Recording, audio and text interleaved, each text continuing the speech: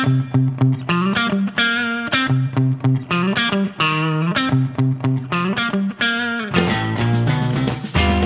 back to the Agile Administrator. I'm Julie, Director of Research at Participate. And I'm Allison. I work as an education strategist for Participate. Well, Julie, we're continuing this series of talking to Randall Sampson and his work he does with schools and districts around professional development. It was a great opportunity for you to talk with him and learn about how he's changing teacher learning in schools. That's right. And then this episode is really going to focus on the role of micro-credentials and how he's using that and the technology of digital badging to really make that a reality. So if teachers are using Snapchat, works with teachers that use Snapchat in their PD, or they're using Twitter, or they're using Flipgrid. Flipgrid is another one of his favorite tools. How do you gather those evidences? And of course, this is something that we are thinking about constantly at Participate, which is like, how can you really be creative? How can you let teachers be creative in their own professional learning? And then how do you gather up these evidences? And honestly, it's just good old-fashioned portfolio, right? And portfolio assessment. So he's really thinking about how digital badges play a role in that. Yeah, capturing it, curating, and sharing. That's it. All right, well, let's get started. All right, so since we met through NOAA and through the Badge Summit, can you talk a little bit about how you've been using digital credentials in this work and where you see some of the success there and what are the continuing challenges on adoption with digital credentialing? Yeah, so the digital credentialing piece is huge, right? So when I first started this work out, I started along the pathway of badging. So let's give everybody a badge for the work that they've accomplished, which is a great concept. And then it's morphed into more of the professional, personalized PD piece, where teachers are now earning not just the badge, but they also earn graduate credit on top of their Pinterest, Instagram, Twitter, Google Drive, whatever it is that they're submitting. They can get graduate credit for it because the graduate credit in some districts where you have negotiated contracts lends teachers to now move vertical up the pay scale. The graduate credit at the same time lends people to get their license renewed from their state.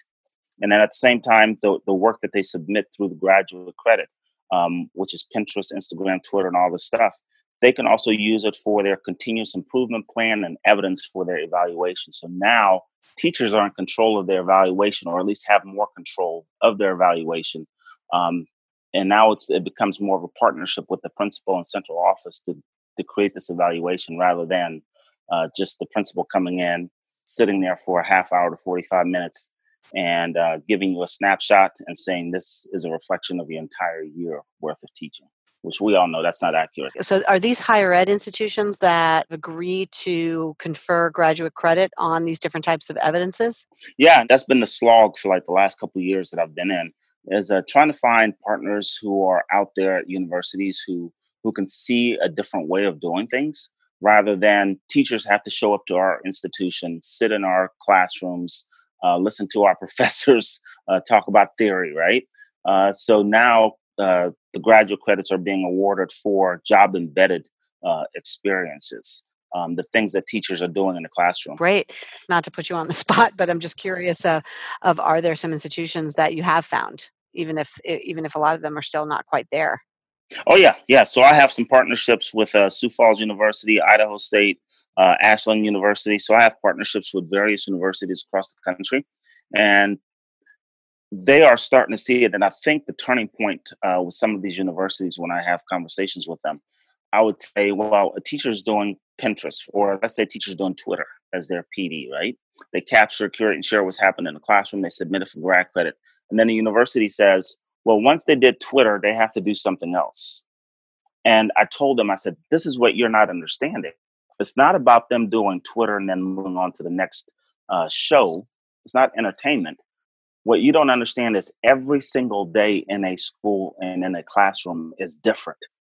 I will never be able to replicate that picture or video or lesson that I had yesterday, tomorrow, or the day after. And that opened up their eyes. They were like, oh my God, you're right.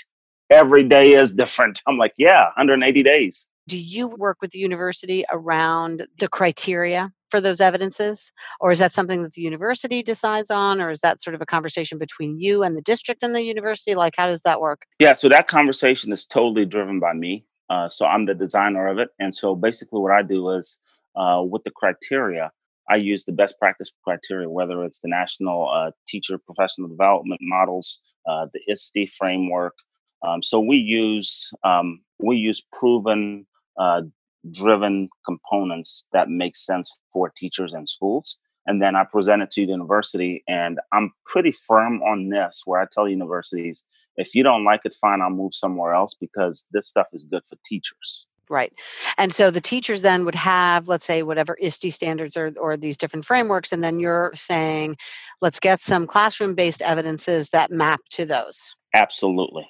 And then is the university doing the review, or are you helping them with that as well? Yeah, so I do the review. And so I basically become the professor of the class.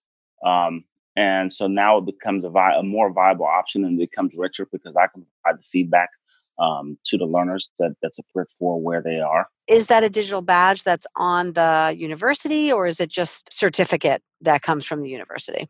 Yeah, so at the university level, the teacher receives an official transcript with graduate credit on it. So they receive that. That's their official component that they receive. And then in addition to that, the teacher also receives a badge from Liberty Leadership Development, stating that the person completed this series of events. And so now that the teacher collects the badge and can display the badge on their LinkedIn account, on their school profile, on student portfolios, and everything else. Mm-hmm. So how do you feel about the teacher adoption of those badges? Do you think that they're sort of seeing the value in them? Do you get a sense that they're sharing them? In my first go at it, I really was excited. I was like gung ho about the badges, right? Mm-hmm. And the teachers weren't so much. I really felt to be like, oh man, this is a letdown. And so then I actually you actually have to ask the teachers, what are you excited about? Yeah. So I actually had to ask, and they're like, look, the grad credit really excites me. And I'm like, why? Well, I get to move vertically up the pay scale. I get to use it for my license renewal. I can use it towards my evaluation. I get to use it towards my family and community engagement strategies, continuous improvement. So they found that has more running room for them. And the badge is nice. It's a nice digital collection. But the value proposition wasn't quite there with the badge. Yeah. When you have a portable credential like a digital badge, I think the use case still has to be built about how that gets pushed to different things that might provide different opportunities for, honestly, opportunities for opportunity. Absolutely. There's a lot of power in that badge because it's Correct. showing all of these evidences. So the problem is someone has to be on the consuming side of that. So the teacher's there, yes, but where's the district in that? Or the employer or the school? Like, who's consuming on that end in order to give that teacher yet more currency out of that? In addition to, yes, you get a little bump on the pay scale, which is great. Like that is a given. But what might a district do is like, oh, look at that, what they did in their classroom. Like, I want to make sure that teacher is sharing that with other teachers. And even at the central office level, I've seen central office personnel who are kind of the cusp of pushing this a little bit more. They are taking some of the items that teachers are creating at the classroom level and really celebrating them.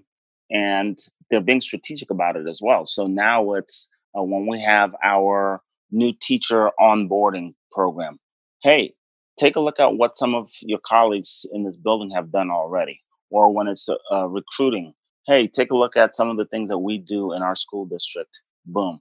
When they are hiring a new superintendent, hey, here's the power of our teachers and their voices. If this is a good fit for you, this is the place for you to come. So now they're starting to see the power and the currency out of using that. Well, as always, Randall, it's so great to talk to you. And I do hope that we can find some ways to collaborate. And please join us again on Agile Admin. I'd love to hear more about your work and how things are going with the teachers that you're working with and with the admins that you're working with. All right, thanks for having me. I'm just excited. I think Participate is doing a great job of empowering teachers, empowering schools to think differently, and to really get the best that we can for kids. All right. Well, thanks again. Yeah, I've heard him talk about this topic a couple of times now, some in live conference settings and now in this interview. And he really just brings so much passion to it. He really cares a lot about these teachers and he cares a lot about these administrators. And again, has that great ability to sort of think about, okay, what are the tools to drive this vision as opposed to just thinking about the tools. I'm so glad you got to listen to it alongside me and that we can have this conversation. It was great. Thank you. The Agile Admin wants to hear from you. We would love to include your stories of successes and challenges. Reach out to us through email at agileadmin@participate.com, agileadmin@participate.com, or via Twitter using the hashtag AgileAdmin. The Agile Administrator is produced by Caroline Weeks and edited by Aaron Kane. Our theme music was written by David Hill at Trailblazer Studios. The podcast is a production of Participate, a place to learn, create, and collaborate. I'm Julie, and join us next time on The Agile Administrator.